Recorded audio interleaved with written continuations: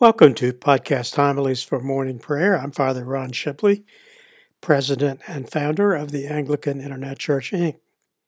This new series is part of the AIC's continuing celebration of its second decade on the web. These podcast homilies for morning prayer are based upon the appointed readings in the list of Psalms and lessons for the Christian year, which you can find on pages X to XLI in the 1928 Book of Common Prayer, using primarily the first pairing, which always includes a gospel reading as the second lesson. The second or third pairings of Psalms and lessons are used only where necessary to avoid repeated reading of the same psalm in the series. Other variations from these general guidelines are pointed out in individual podcasts. These homilies include reading and commentary on the appointed psalm or psalms and summary commentary on the first and second lessons. For those listeners not familiar with Anglican liturgies, the text for the Psalter in the 1928 Book of Common Prayer is derived from Miles Coverdale's Great Bible of 1539 and not the King James Version. This is because by the time the King James Version, commonly called the KJV, was published in 1611, using a new translation based upon the Masoretic verse, the Coverdale translation was so well accepted among the people who had heard it regularly in services for 70 years that the prayer book's editors retained the Coverdale text for the Psalms but substituted the King James Version text for all other scripture. Podcast listeners are encouraged to visit my Father Ron's blog page on the AIC website, where I post an illustration for the appropriate psalm, in this case Psalm 1. In the blog posting, I explain the difference in numbering between St. Jerome's Vulgate Bible, printed in Latin, and the version used in the 1928 Book of Common Prayer, derived from the 1549 Book of Common Prayer.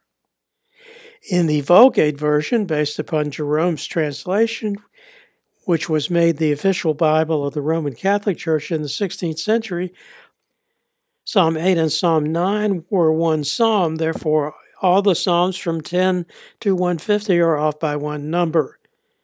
Coverdale provided a helpful transition by including each psalm's opening words in Latin, which still appear in the 1928 Book of Common Prayer. The psalm reading appointed for Septuagesima Sunday is Psalm 1, paired with Psalm 18, verses 21 to 35. The opening words in Vulgate Latin are Beatus vir qui non habeat. Blessed is the man that hath not walked in the counsel of the ungodly, nor stood in the way of sinners, and hath not sat in the seat of the scornful. But his delight is in the law of the Lord, and in his law will he exercise himself day and night. And he shall be like a tree planted by the waterside, that will bring forth his fruit in due season. His leaf also shall not wither, and look, whatsoever he doeth, it shall prosper. As for the ungodly, it is not so with them, but they are like the chaff which the wind scattereth away from the face of the earth. Therefore the ungodly shall not be able to stand in the judgment, neither the sinners in the congregation of the righteous. But the Lord knoweth the way of the righteous, and the way of the ungodly shall perish. Psalm 1 is commonly known as the two ways psalm. The authorship of Psalm 1 is uncertain. The anonymous psalmist divides mankind into two groups and describes their behaviors or their ways: the way of the righteous, who obey God's law, and the way of the ungodly, who defy it.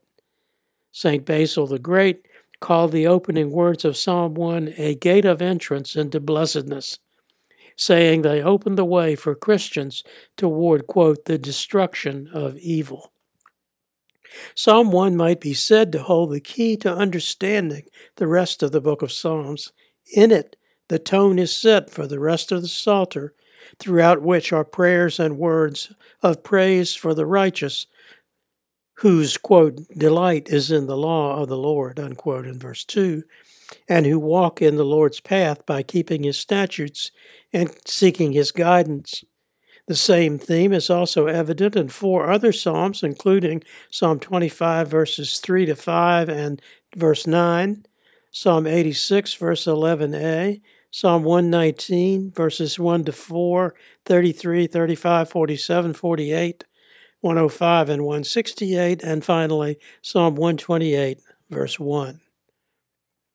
The traditional translation of blessed in verse 1 contrasts sharply in theological meaning with the modern translation into happy.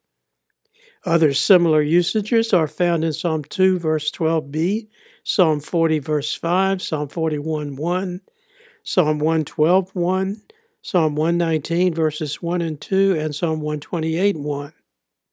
In each of which a state of blessedness results from the 3 actions described in Psalm 1, either walking, standing, or sitting in the way of the righteous, or not doing so in the way of the ungodly, and by always putting their trust in the Lord. In Psalm 146, verse 2, the same idea is expressed in reverse. Put not your trust in princes, nor in any child of man, for there is no help in them. Luther O. Emerson put the words of Psalm 1 into song in Blessed is He Who Loves God's Precepts, written in 1868. It is hymn 876 in the St. Chrysostom hymnal.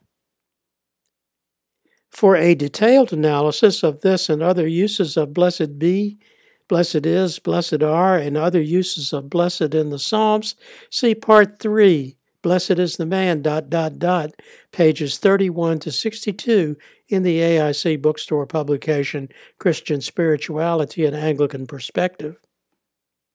The second Psalm reading is Psalm 18, verses 21 to 35.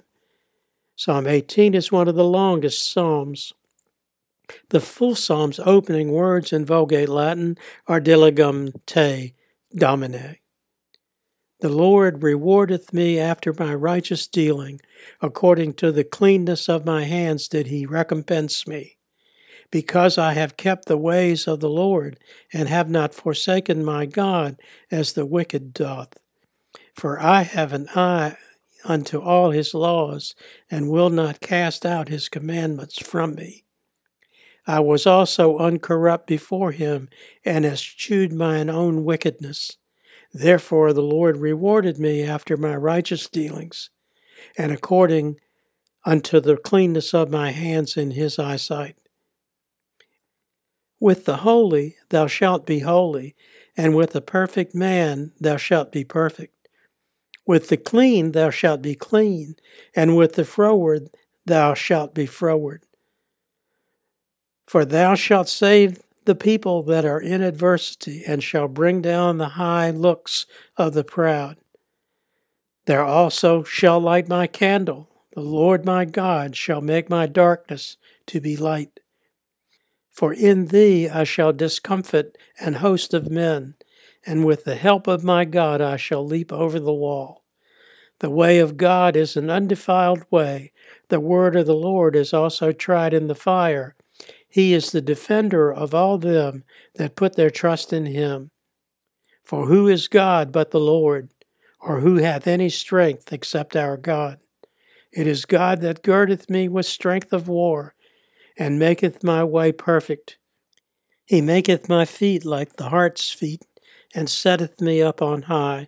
He teacheth mine hands to fight, and mine arms shall bend even a bow of steel. These verses are also read in Monday after 22nd Sunday after Trinity, and on Tuesday after Quinquagesima Sunday. The reason for their selection is clear.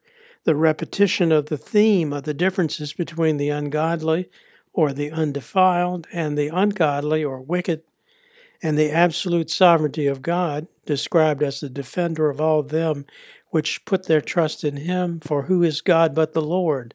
Or who hath any strength except our God? Which is verses 31b and 32.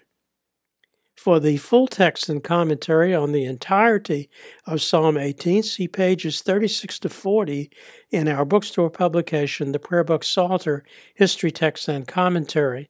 The book also includes a glossary of every person, place, geographical feature, and event mentioned in the Psalms. The first lesson for Septuagesima Sunday is Ezekiel 3 verses 4 to 11, which include references to the prophet as the Son of Man and an explanation of his duty to teach that which the Lord instructed, whether received favorably or not. The second lesson is Matthew 5 verses 1 to 16, which is Matthew's account of Jesus' speaking the Beatitudes and other verses from the Sermon on the Mount. Ezekiel is the subject of Part 2, Chapter 3 in our bookstore publication, The Writing Prophets of the Old Testament. The Sermon on the Mount is discussed and illustrated in Chapter 5 of another bookstore publication, The Gospel of Matthew, annotated and illustrated. For more on the Gesima, as I call it, or pre-Lenten season, see the AIC seasonal video series of the same name, including the origin and meaning of the name, its place on the church calendar, and differences between its celebration in the Anglican tradition and in other denominations.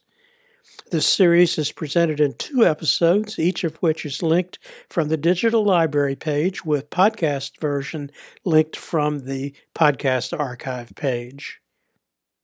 The closing prayer is the Collect for Septuagesima Sunday, adapted by Archbishop Cranmer from the Gregorian Sacramentary for the 1549 Book of Common Prayer. O God, we beseech thee favorably to hear the prayers of thy people, that we who are justly punished for our offenses may be mercifully delivered by thy goodness, for the glory of thy name, through Jesus Christ our Savior, who liveth and reigneth with thee and the Holy Ghost ever, one God, world without end. Amen. Until next time, may the Lord bless and keep you. May the Lord make his face to shine upon you and be merciful to you. May the Lord lift up his countenance upon you and give you peace. Amen. Glory be to God for all things. Amen.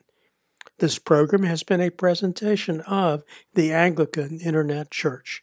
We invite you to visit our website and make use of its resources at www.anglicaninternetchurch.net.